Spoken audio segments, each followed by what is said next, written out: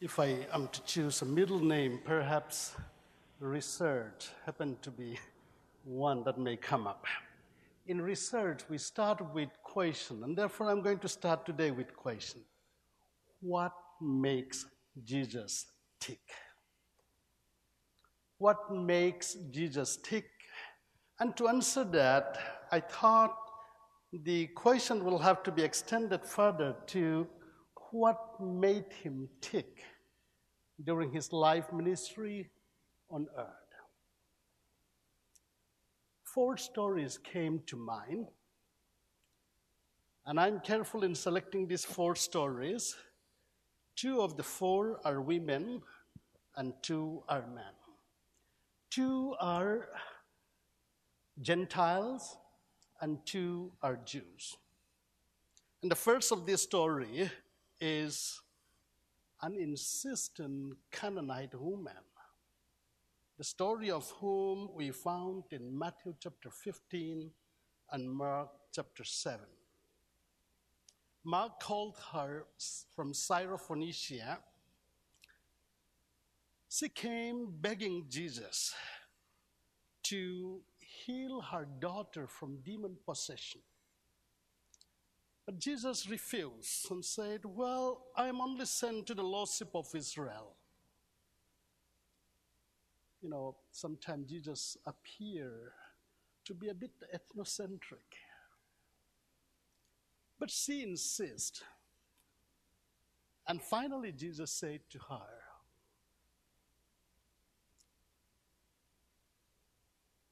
"Go, great is your faith. Be it done as you wish." Great is your faith. The second story is a story of a synagogue leader by the name of Jairus, who came to Jesus and begged him to heal his daughter who was at the point of dying. And as they were talking, and then Jesus said, "Okay, I'll come to your home." And then they were walking towards his home, it seems. And then the third story inserted here, a story of a woman who has been hemorrhaging for 12 long years.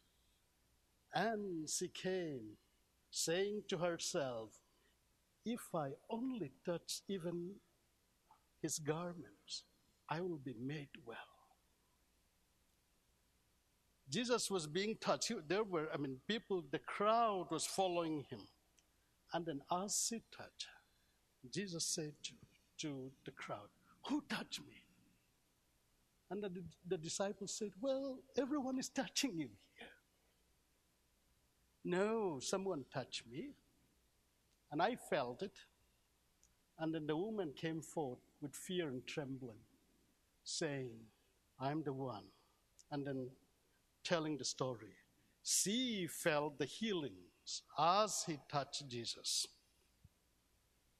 And the second story continues.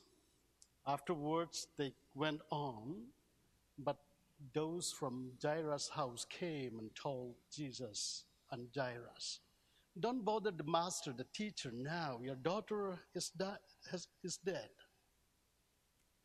But Jesus went on, in fact, telling the crowd that she's not dead, she's sleeping. And they were laughing at him. "We know she's dead." Well, to make the story short, Jesus raised the little girl and asked the family to give her something to eat. The fourth story is the story that we read today. The story of a centurion whose name we do not know, and who came and begged Jesus, "Please heal my servant who is being paralyzed." Then Jesus said, "Well, okay, I'll come. I'll come to your home," as we have heard of it. But he said, No. I'm not worthy. My house is not good enough. It's not worthy to receive you as a guest. Just say the word, and my servant will be healed." Jesus exclaimed here, Jesus exclaimed here, I have not seen a faith like this, even in Israel. And therefore he said, okay, let it be done for you. And the servant was healed. What does these four stories have in common? What makes Jesus tick is faith. It's the story of faith in all of them. It's because of their faith, especially for the centurion, a Gentile, and a Syrophoenician woman, a Gentile. It was something beyond their own religion. But they have faith in Jesus Christ, and that faith makes Jesus tick. Today, this is what we continue to have.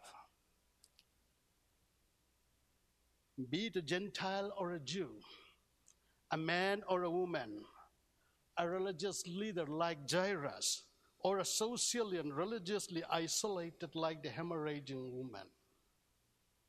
It is faith that connects Jesus to them.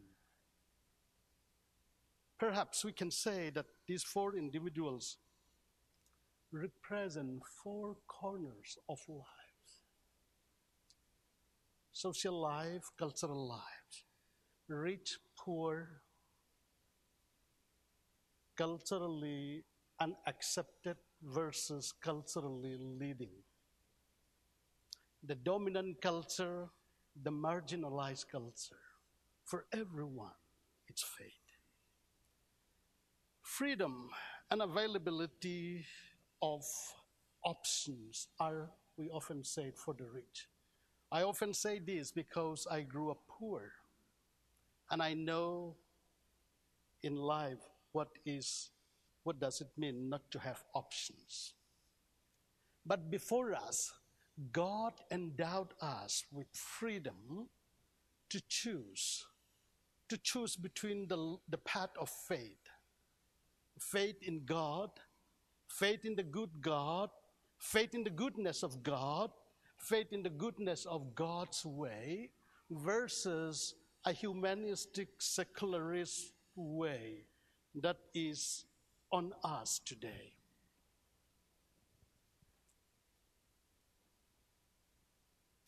By saying Charleston story, we all know the story now. Last week, as I was looking through my Facebook, I saw two contrasting stories of Charleston. One of them said, racial attack, modern day lynching. The site came from BBC website, posted by one of the friends. And then the other one said, the power of forgiveness in Charleston. This was a link to Washington Post opinion section. What do we choose to define Charleston? Is it about racism, or is it about forgiveness that the victims displayed so powerfully?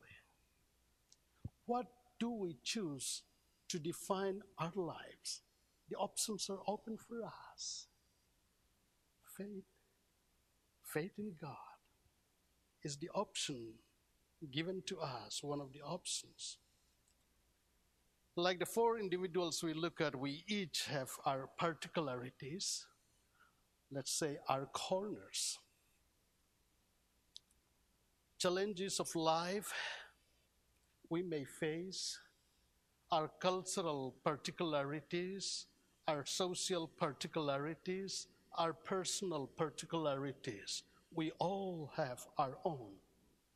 Sometimes we could not move out of our particularities if we allow those particularities to suppress us, to the point that one who sees only racism in the Charleston story could not move beyond that. In our life, that Those are the options always open to us.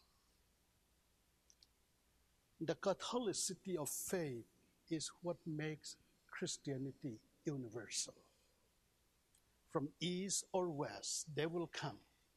They will lead with Abraham and Isaac, as today we will be,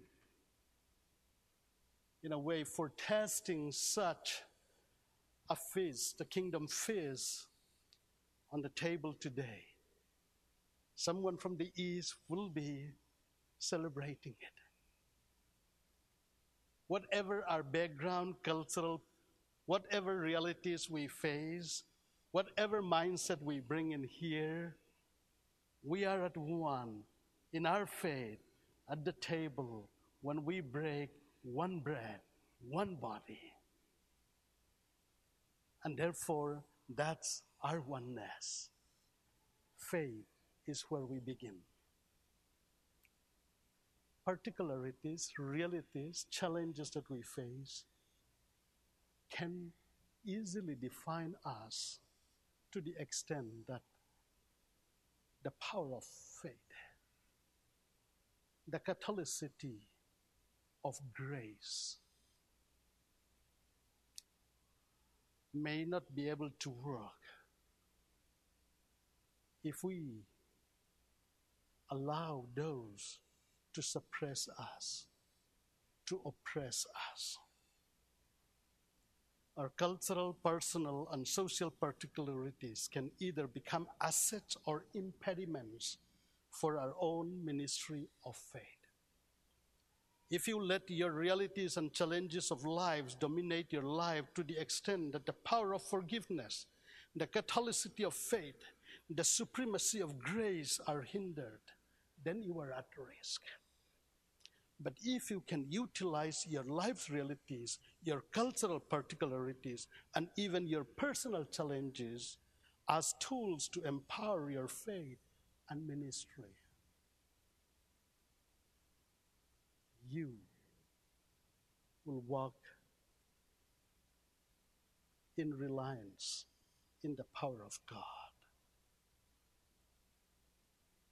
And your ministry will be a ministry in the power of the Spirit.